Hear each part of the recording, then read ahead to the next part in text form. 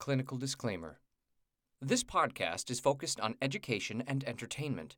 While we love to help and teach, it is not meant to be used as a replacement for clinical services.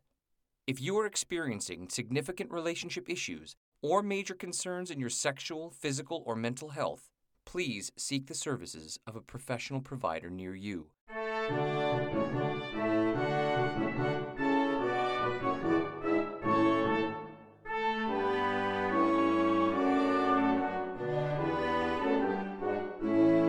Welcome to the University of Pleasure, where we have sexual conversation to help build a happier nation.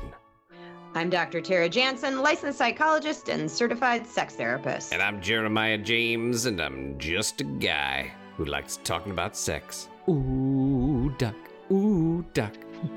Someone's here today, super good friend of mine.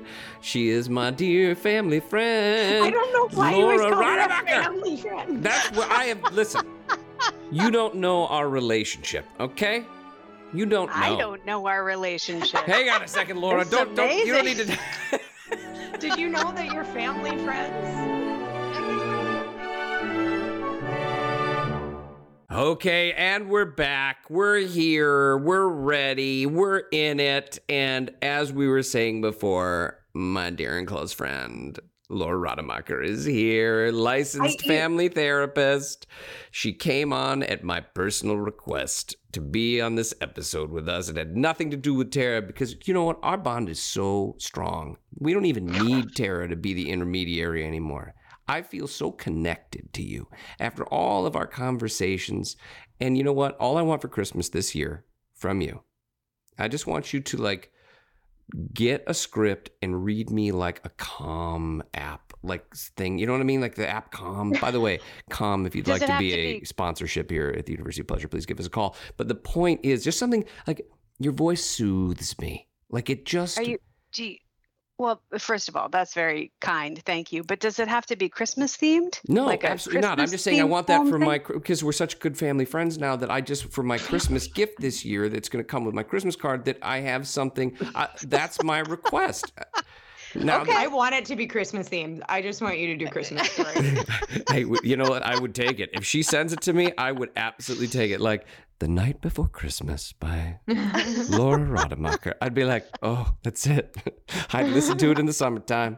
It makes me so happy. And I'm so happy that you're here. It's so great to see you. And it's so great to know that you've been doing well. And we were talking theater before, incidentally, folks, before we got on here. And I was told something that, I'm surprised I didn't know this because of our closely knit relationship, that she was actually a rock star costumer. So now I know that. Incidentally, I'm working on a new show. It's a pro wrestling rock musical. You down to make some singlets?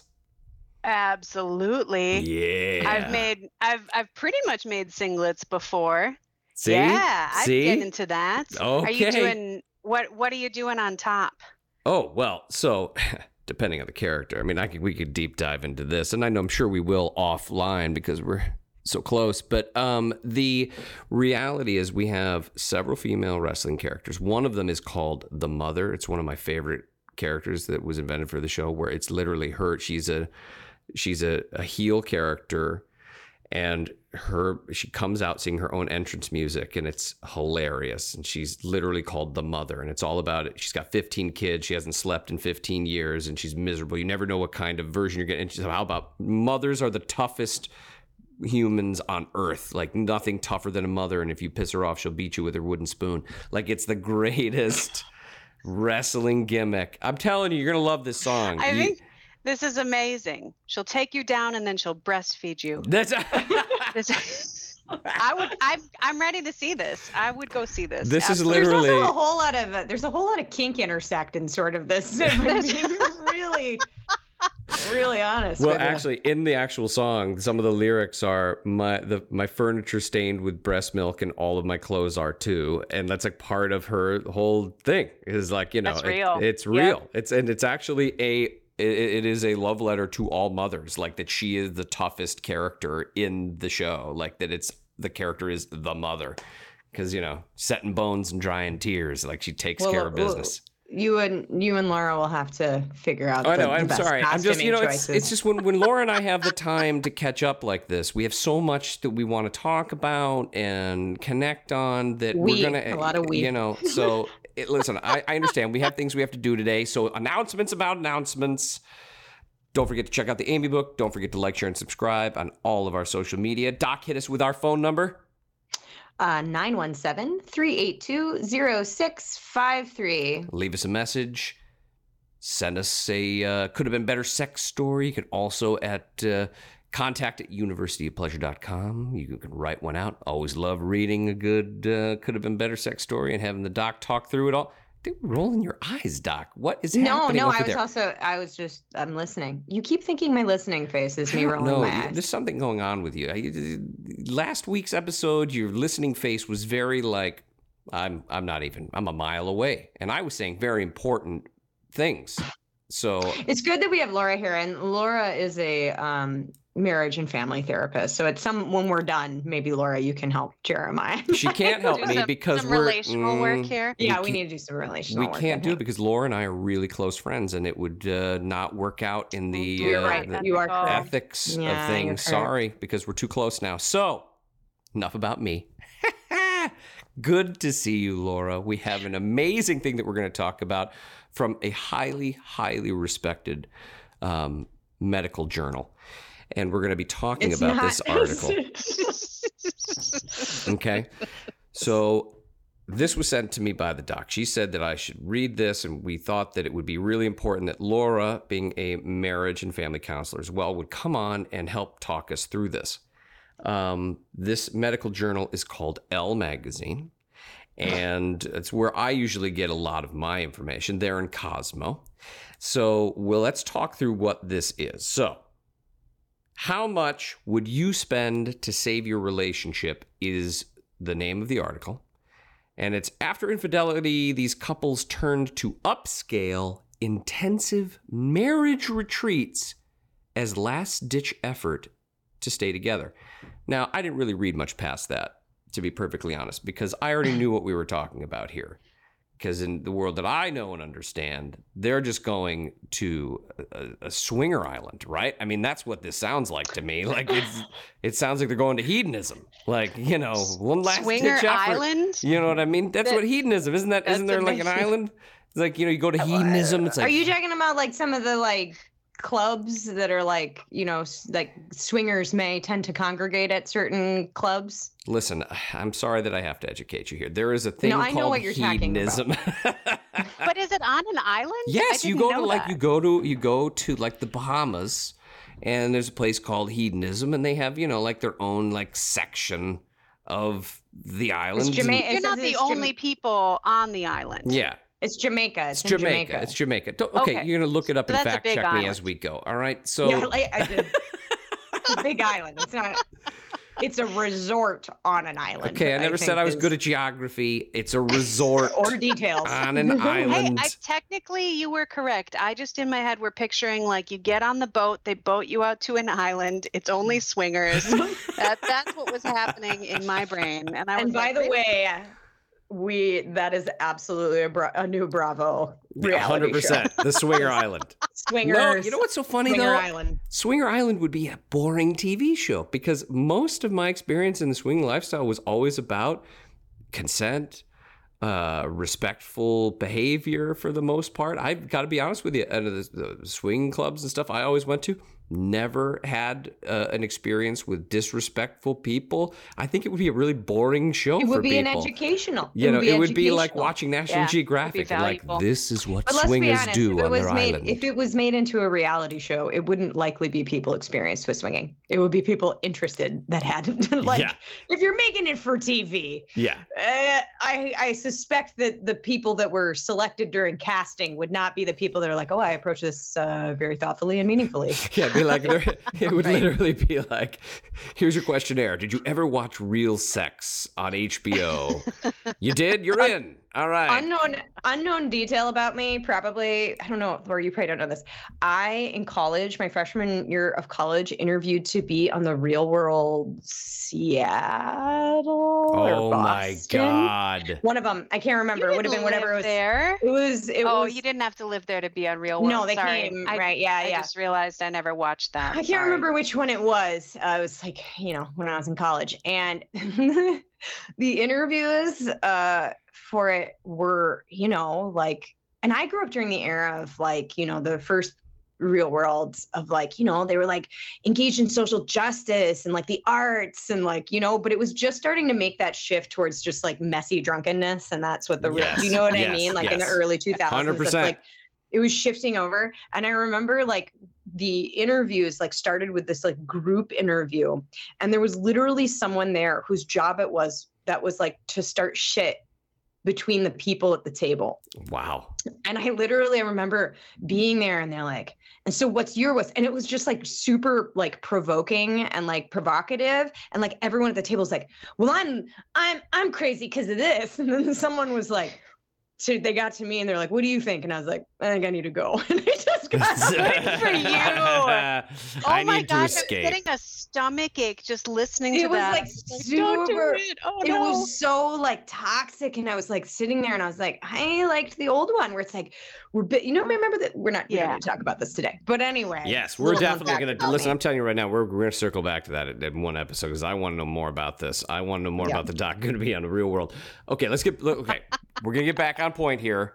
Elle Magazine is trying to save marriages. And it's about going to resorts, very expensive, and it's intensive therapy. It's not swinging lifestyle, clearly, okay? So, but that's really what it sounded like to me. It totally was hedonism. But you're going there and you're trying to repair it, and it's very intense, is what I'm gathering from this, right? And it costs a lot of money.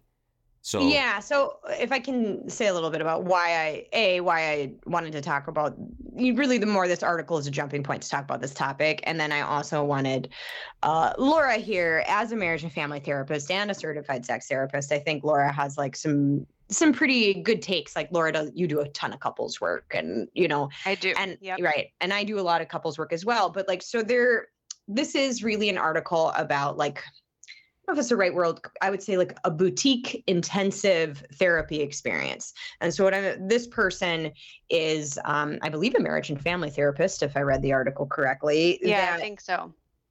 That runs a lot of these intensive workshops for couples. And I think that I looked at this person's website and I think some of them are more maybe affordable or in town, but then some of the intensive workshops are so for instance, a $12,000 per week couples retreat. Yeesh. And it requires sometimes upwards, I think I could be wrong, several hours of therapy in a row,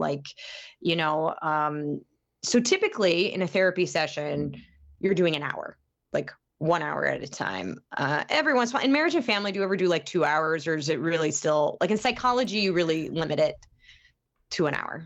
Because the potential diminishing returns.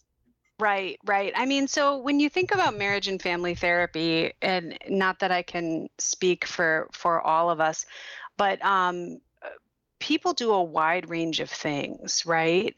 And so I do a lot of couples work. That's kind of how I do the relational therapy. Sometimes people are doing family work or in-home family work, and they'll go to someone's house and maybe work with everybody in the family, right? So normally I think that's also an hour, but sometimes it kind of gets a little longer if you have a lot of people involved. If you're working with a family of 6, your sessions might go a little bit longer. But yeah, I mean, everything I do is pretty much technically it's a 50-minute hour, right? Mm-hmm.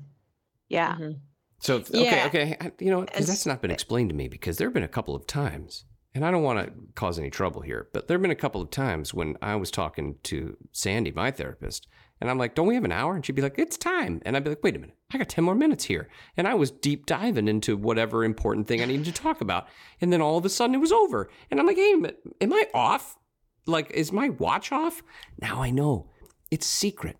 You guys, it's only 50 minutes.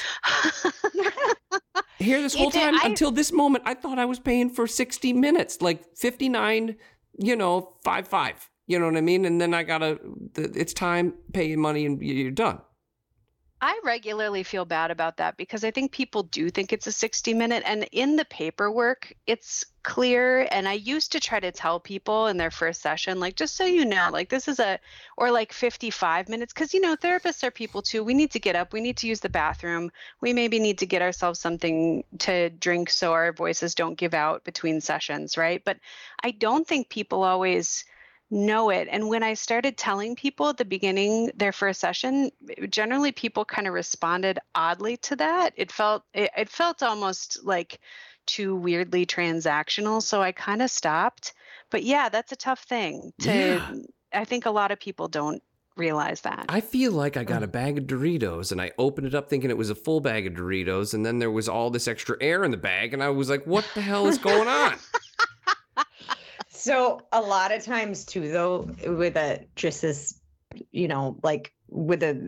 if you work with, we don't need to deep dive into this, but if you work with insurance, right? Like, so there are different models, right? Like if you're private pay, you get to decide how long your hour is, and a 50-minute hour is standard. However, with insurance, there are two different codes, and one of those goes to one of them goes to 52 minutes and one of them goes to 53.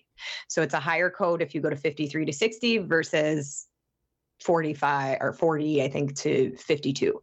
And so when you're working with insurance rates, sometimes people's insurances will only cover up to 45 minutes.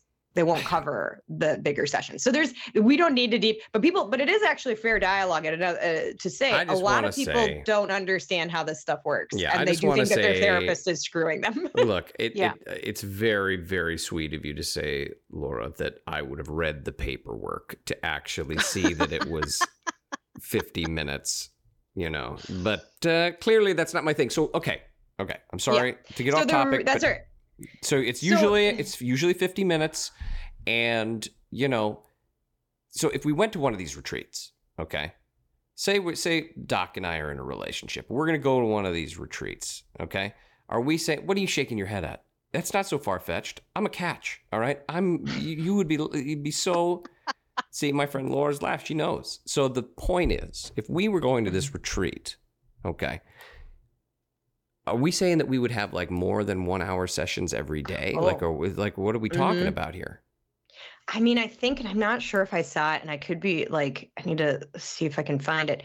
I think that there was something like in one of the cases someone was talking about, and I know people that have done stuff like this, like, sometimes like 8 hours, 12 hours, like the whole day, What? Of just and then therapy? Also like, yeah, well, and it's intensive, right? So like what these boutique experiences are more about, like, so there's different levels of intensity of therapy that somebody might have. And, and the reason that I wanted to talk about this is, like, a lot of times when people are feeling really desperate around something. So this case, it's maybe a couple's issue, but like in sexual health, that happens a lot. You'll see a lot of like kind of quote unquote, like sex addiction retreats that people go to, and they'll spend like 30 grand in the hopes of like healing in like sometimes like 20 days or a week.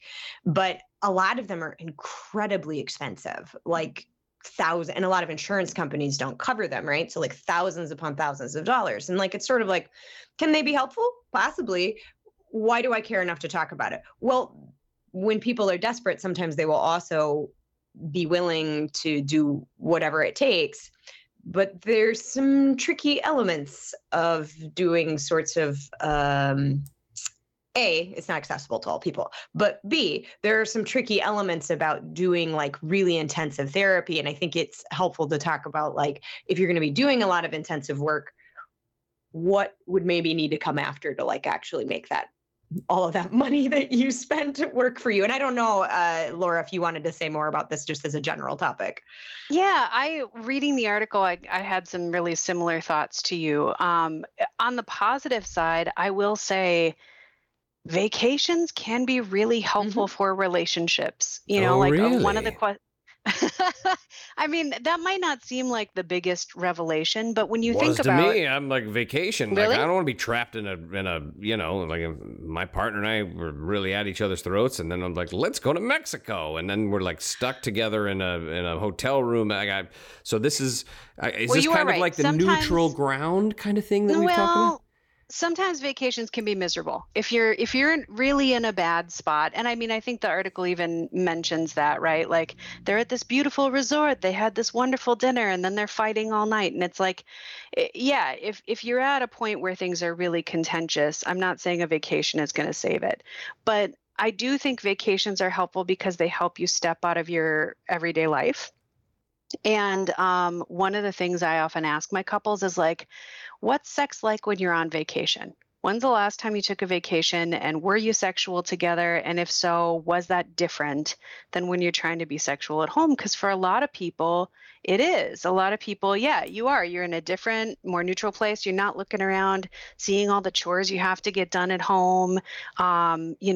Sometimes people are having really nice meals and a drink or two. And I don't want to make it sound like sex should be all about drinking, but, we know that that's a disinhibitor, and a drink or two sometimes helps people feel desire they wouldn't otherwise be as aware of. No, listen, right? I mean, vacation sex and vacationing, I'm with it. I'm with you 100% here, Laura. I think, there's nothing better than like a little vacation love time.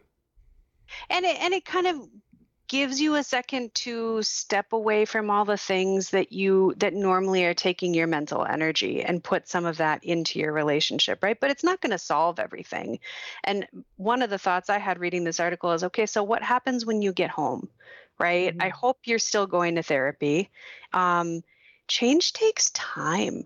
And this is one of the things I see people struggle with the most around therapy, is that sometimes change can happen quickly, but a lot of times it really takes time to sustain it and really make things different. And I think we, especially in the US, live in a very like fast-paced culture that expects things to happen really quickly. And I worry that that's what people would expect from something like this. It's like, okay, we're going to go, it's all going to change, we're going to come back, everything's going to be better, we're never going to have to work on this again. And that just isn't realistic. Right. I think one of the things that, and I know that I sort of said it offline, right, to all of y'all, but one of the things that I kind of talk to people about sometimes is like it's kind of like, you'll hear from like nutritionists or fitness instructors, right? Like if you lose all of your weight really, really fast, you probably won't keep off weight, right? If that's a goal that you have and like you're trying to engage in something. Like usually for something to sustain, there needs it sometimes going slower, while painful, while stressful, while difficult, is part of what it allows it to actually sustain. And part of that is because there's a difference between knowing something and internalizing something. So if you go, let's say, to a week-long retreat, you're going to have a ton of information thrown at you. And the question is, how much of that information do you actually, and are you able to retain? Because most of us are not able, unless you like got a photographic memory, right? Like are able to take all of that data, retain it and hold on to it, and then like integrate it into who you are and how you behave. And to your point, Laura, like I'm not like sort of against like doing intensive work. I think sometimes intensive work can be really helpful. But unfortunately, like sometimes when people see intensive work, they see that as the beginning and the end, right? We're going to go do this intensive work. It'll fix the thing. And don't get me wrong. I bet you people come back feeling better after these weekends. I bet they do. Yeah. Right? Like they got some massages and they had some relaxed time and more time to talk. Yeah. And then the question though becomes like, what are you doing to have maintenance? Like to continue to like actually integrate what you learned and to practice. Really, it's practice to practice what you learn. And are you putting those efforts in? And so like, I would hope, like, I think I have a suspicion that some programs like this maybe do a better job than others about like giving people what I would call like sustainability plans when they leave. But I guess I don't know, Laura, if you've had any experience with folks that have gone and done stuff like this.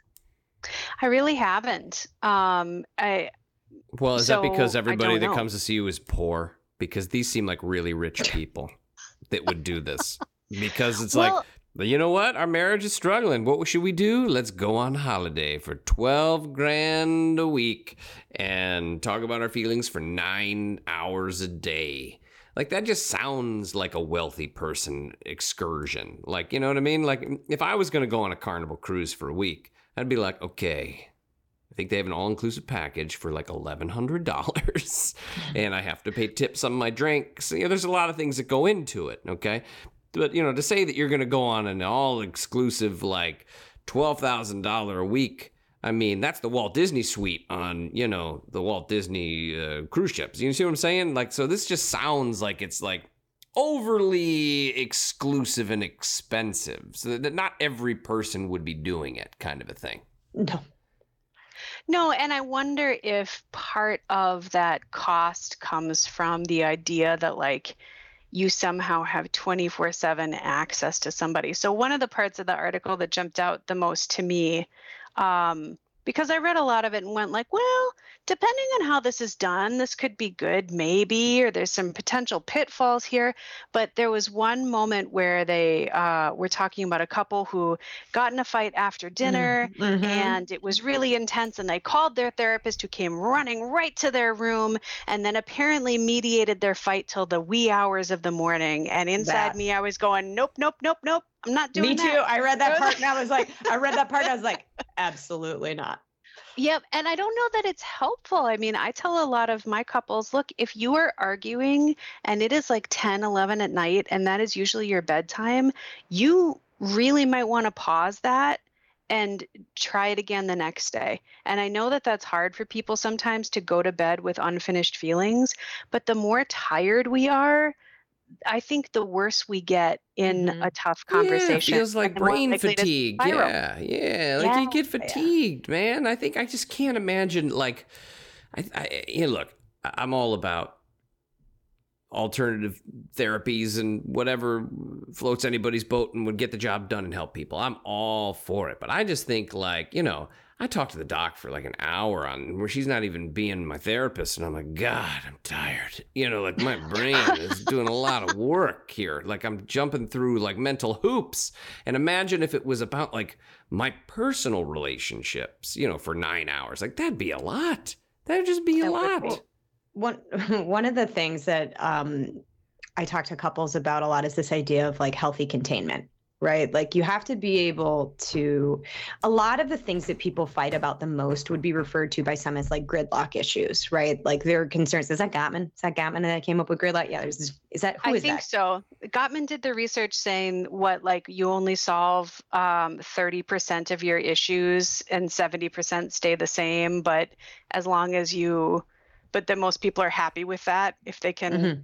Yeah, I think it's something in there. I think. Yeah, like this, they say, like, what is a gridlock issue? It's like sort of like this ongoing issue or impasse in the relationship. And some impasses are bigger than others, right? Like, so like for me and mine, I'm always leaving cupboard doors open, right? Like, that's a thing. Like, it's a silly example, right? But that's that's not. You're like my husband, and I'm the person that's like, how can you live? How do you not feel that the doors are open? I walk into the room and I'm like, something is off with the force. All the doors are open. My God. I know, right? And I'm that person, right? And it's, you know, like, a lot of times, like, we have these impasses, sometimes big, sometimes small, right? But like, especially with bigger impasses, gridlock issues, whatever you want to call them, it's kind of synonymous. Really, it's about chipping away at them. You're not going to have, like, let's say you have totally different parenting values, right? And you've got really different parenting values on, I don't know, let's say something like discipline with kids, right? Yeah. I don't care if you talk for 12 hours. Right? You're not probably, to your point, you're probably going to become emotionally fatigued. There becomes diminishing returns, right? After a certain period of time, people get emotionally fatigued, and then sometimes they start to make little progress, but then they get fatigued, and then somebody gets a little tired and says that one thing that they really shouldn't say. And then all of a sudden it's like, okay. And then it sustains people. And so one of the things that I try to help people figure out how to do is this healthy containment. And that is about, like, I'll have people set timers when the hour is up, or 30 minutes. It depends on how well they're arguing. When 30 minutes is up, you're done. Yep. And you have to learn the skill of walking away, putting it on a shelf. And here's the thing, not punishing each other for that. This is the hard part. Like, where you're literally going, all right, and then you schedule the next time, and you really try to work on having healthy compartmentalization around, like, we can exist and get along and take this back out, down from the shelf, chip away at it a little more, put it back up. And people can't practice that.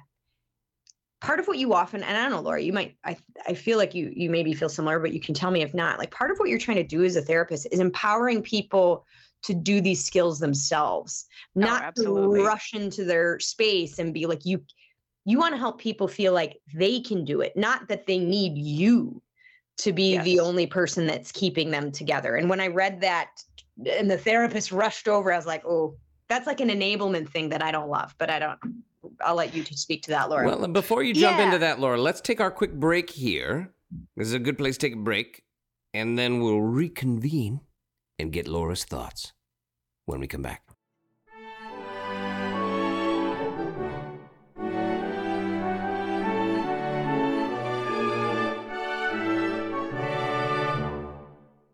Yeah, so one of the things I was saying before the break is just around that idea of a therapist swooping in when we're trying to empower clients. But anyway, I wanted to let you respond to that, Laura.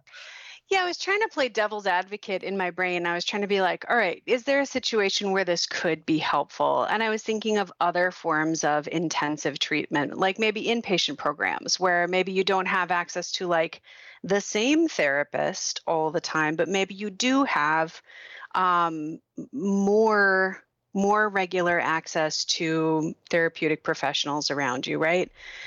Even that, part of what you are trying to teach is exactly, Tara, what you just said, healthy containment, right? And I loved your idea of the timer exercise because that is hard. Mm-hmm. It is hard to leave things unsaid. It is hard to pause something and go, all right, I know we're going to talk about this again and we'll talk about it later, but like I'm feeling really unfinished. And at the same time, it's so important to know how to do that. And sometimes that's the key when you have one partner who gets really overwhelmed and the other partner who never feels finished, right? Oftentimes what the overwhelmed person will do is avoid or run away or shut down, right? And if they know there's a timer, if they know like, okay, I got to stick in this for 30 minutes and then we will be done, sometimes people are more able to stay in it and actually get things done. And sometimes then it becomes about the person who feels unfinished being able to kind of contain and wait for the next time and be like, all right, they stuck through the 30 minutes, just like they promised to. I'm going to have to wait for my next 30 minutes for some of this. Okay, well, now would you say, Laura, that this is something that could be applied to like everyday intense conversations? Like if you were like having a conversation with your partner, be like, hey, let's get out the old egg timer here. We got 30 minutes to talk about our stuff.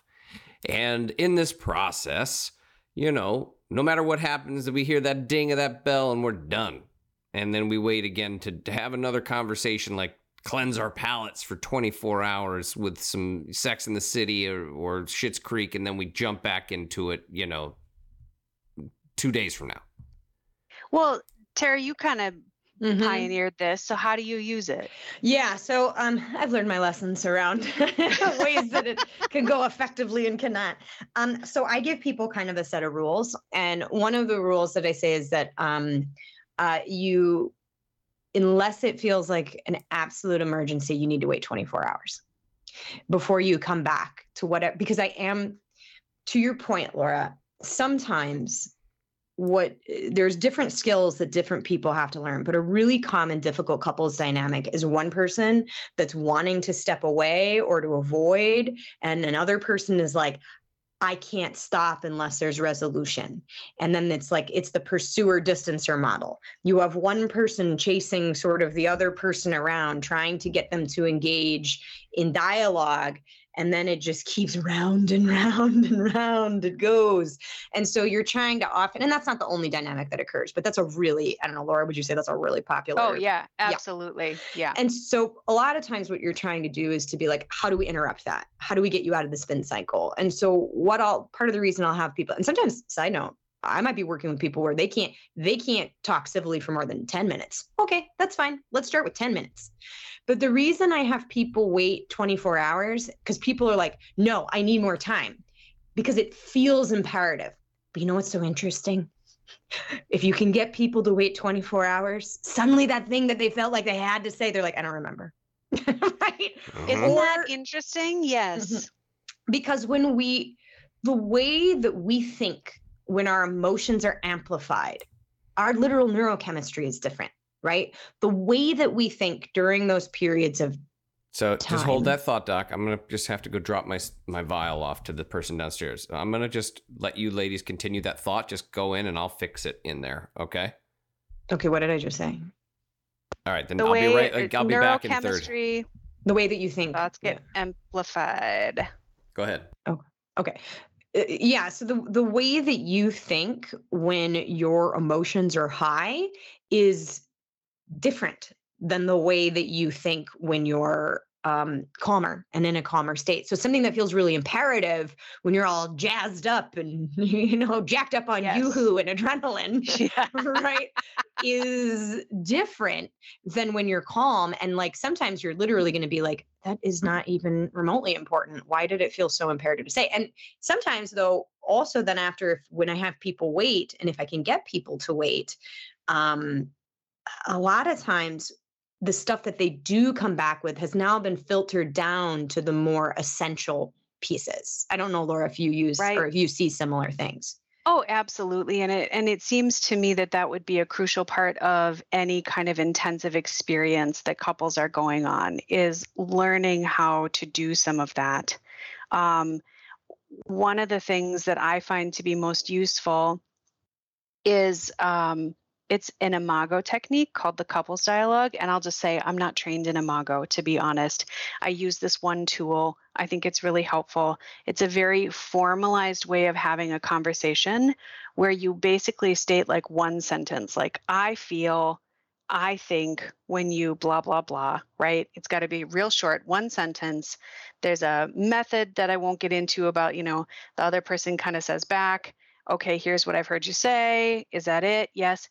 And it ends with two things, a validation statement and an empathy statement. So the validation statement isn't that you necessarily have to agree with your partner, right? Like, I feel upset when you don't take out the trash, even though we've talked about this and that's your chore, right? Like, you might have all kinds of things going through your head. I didn't take out the trash because I was taking care of the baby. And why doesn't that count? Or, I didn't take out the trash because I had the flu for part of last week and, whatever, right? You might have a lot of your own stuff to say. Validation means you have to figure out how to say something real, like maybe like, I hear you, right? Or I can see that, where you're getting their perspective, even if your perspective is a little different. And then the empathy statement is just one sentence like, it must feel like I forgot our agreement when I don't take out the trash, right? And that must be frustrating, right?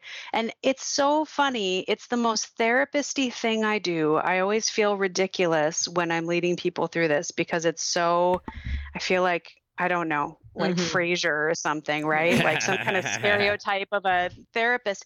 But it really does help. And you don't get to that if you have some big sprawling argument about the trash that goes back and forth forever and everybody's got their reasons.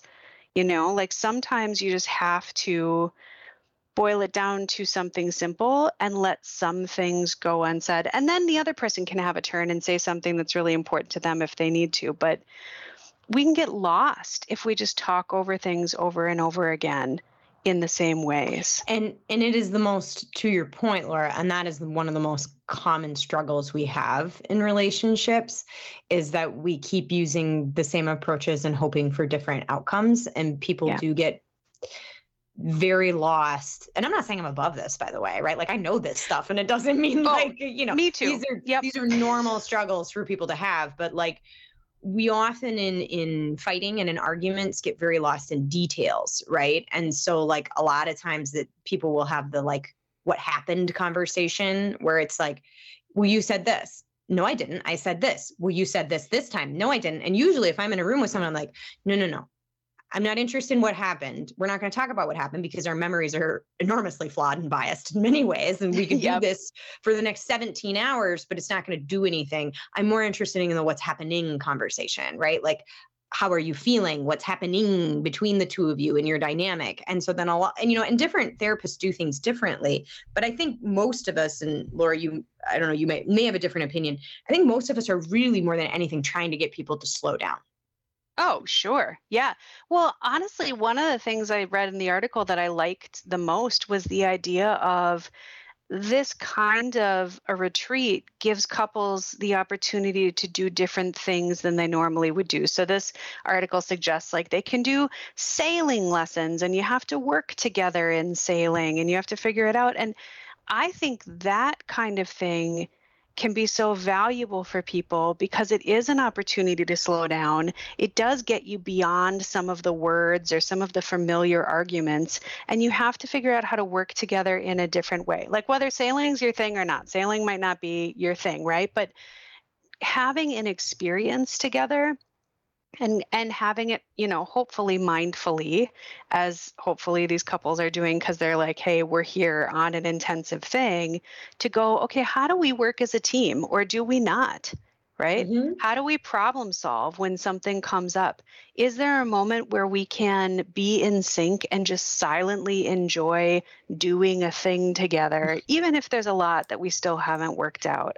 That's valuable. Well, I think that we've cracked the code here, ladies, and I don't mean to interrupt, but, if I may say, from somebody who has been very attentively listening here, okay, I think that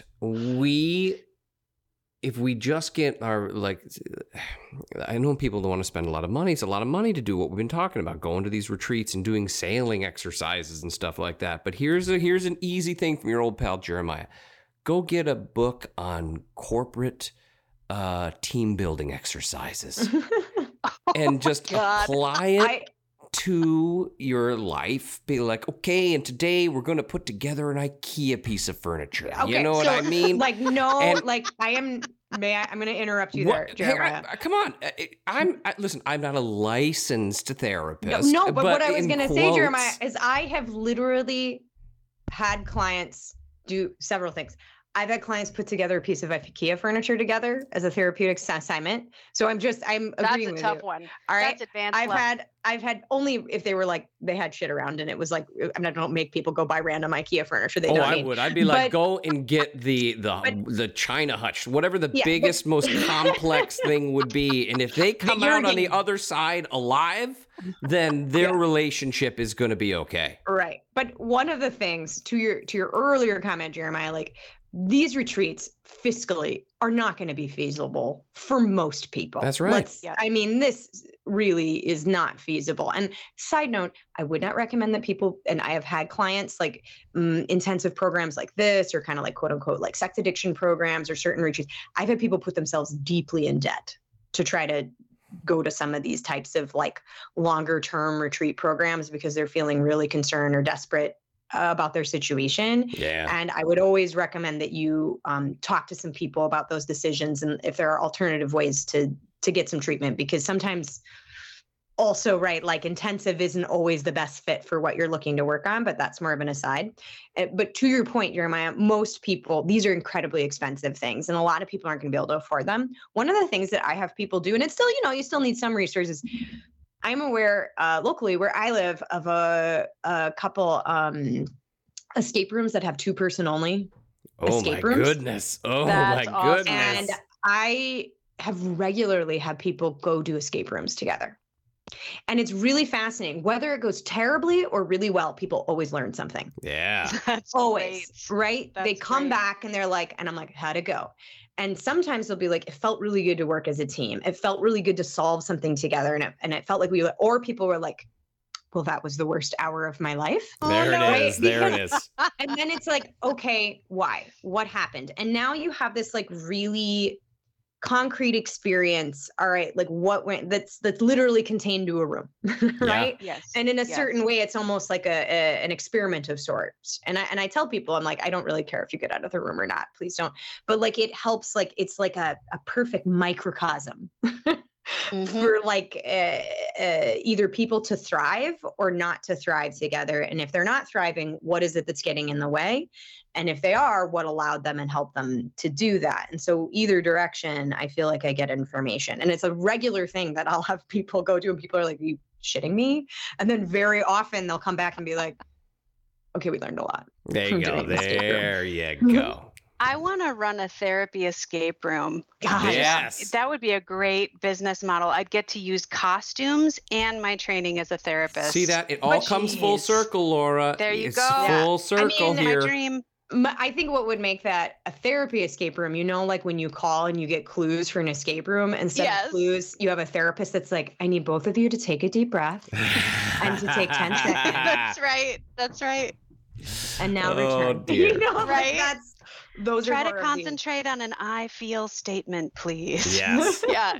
Well, I feel like we have cracked the code here, ladies. And I just want to say thank you to you both because, okay, I really didn't want to spend this kind of money if my marriage started to struggle. And now I know I don't have to. And so that was my biggest concern going into this. And I feel it's been alleviated. So thank you for that specifically. I'm thrilled to have been able to sit and talk to my friend Laura Rademacher, and I can't wait for my Christmas gift this year. I can't wait. And the apparent family reunion that the two of you. It's going to be, trust me, it's going to be epic. Wait until you try my potato salad. It is out of sight, girl. It is out of sight. I got to tell you, if there's mayonnaise, we may not be related anymore. Wait, why? You don't like mayonnaise? How come you didn't tell me this? I like the vinegar-based potato. Well, how did you not notice all these years? Well, listen, I'm As a not family known friend. for being that observant. Okay, but I am this is a teachable moment for me, and I'm happy to make it more vinegar based. We're gonna get through this, okay? We will get through potato salad. Listen, I don't want to have our first fight in front of the doc because then she gets very judgy. Okay, so look, the truth is Really?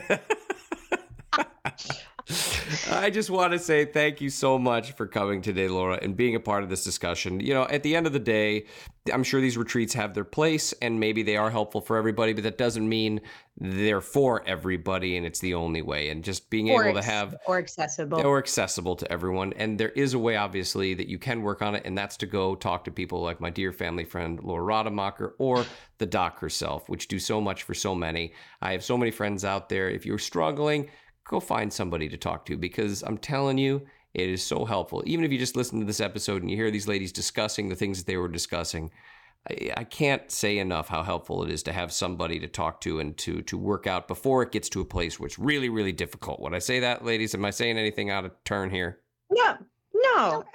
One, me, I always have like a sort of a like, and then one more thing, right? Yes, but this one is more one thing thing that I do think is important. And again, like I've had clients that have done things like these, maybe not specifically like a couple sort of, I have had some people do that, but I've also had people spend a ton of money, like I said, on some of these other like more boutique horses back, right? You know what I mean? They're spending thousands of dollars and often when they can't afford it, by the way. And one of the things that I would say is, especially with this kind of thing, right? This is talking about really, it sounds like a very specific provider. A huge part, and this is very true in research, a huge part of the change that people make is also based on their relationship with the therapist, the therapeutic relationship. And so if you're going to be dropping some, generally speaking, or some major coin, you're going to be dropping $12,000 a week, I highly suggest you call and you interview that, that therapist, yes. And you talk to them and you see how you feel. Do you get a good vibe? Do you get a safe vibe? Because if you end up in, I don't know where this is, like somewhere, but Bermuda or somewhere, and you get there and even one of you, and usually in therapy, in a couple, sometimes one person doesn't like you too much. The other person does. Mm-hmm. But if you even have one in a two-party that goes, I don't like this person, you're going to have a very different therapeutic experience than if you have a provider that you actually feel like you have a good sort of vibe. I don't know, Laura, if there's anything. That's a really good point. And it makes me think about how it might be really helpful at some of these retreats to have multiple providers working together.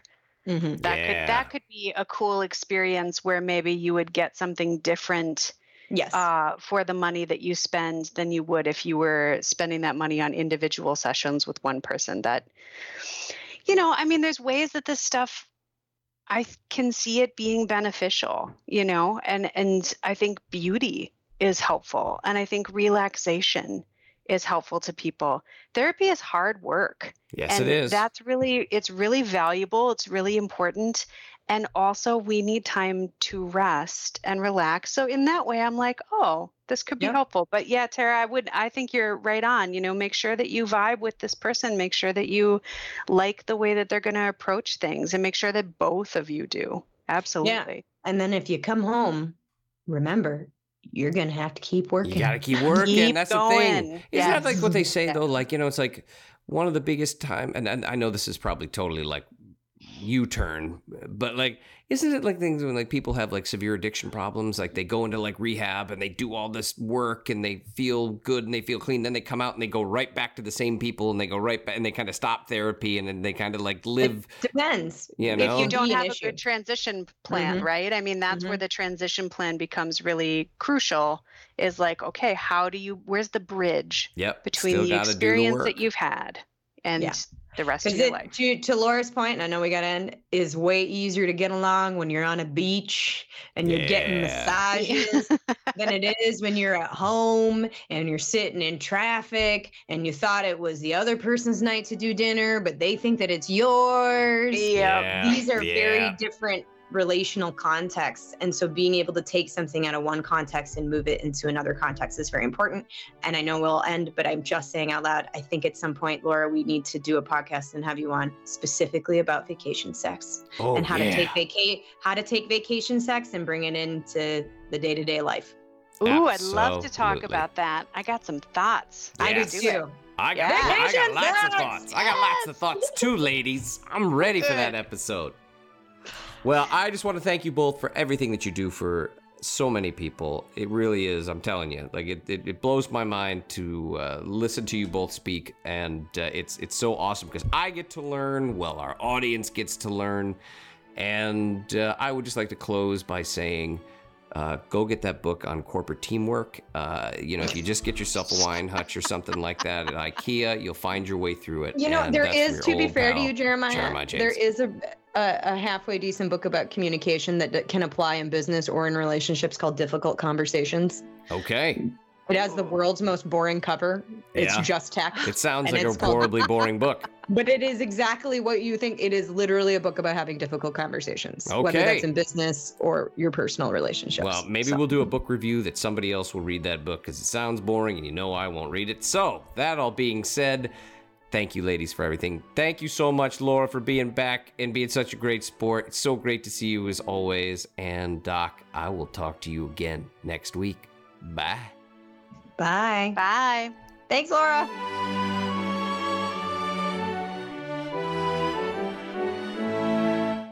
This episode of the University of Pleasure was produced, directed, and edited by me, Jeremiah James. It was written by Dr. Tara Jansen and me, Jeremiah James. The University of Pleasure theme music was written by the incomparable Robert Felstein. Additional multimedia support by associate producer Kyle Binkley. And please remember, we want to be as inclusive as possible of the diverse experiences of others here at the University of Pleasure. So please email us your suggestions for topics that might be suited to you directly, questions, feedback, or just really great sex stories at contact@universityofpleasure.com. And if you enjoyed this episode, please remember to like, share, and subscribe to all of our social media.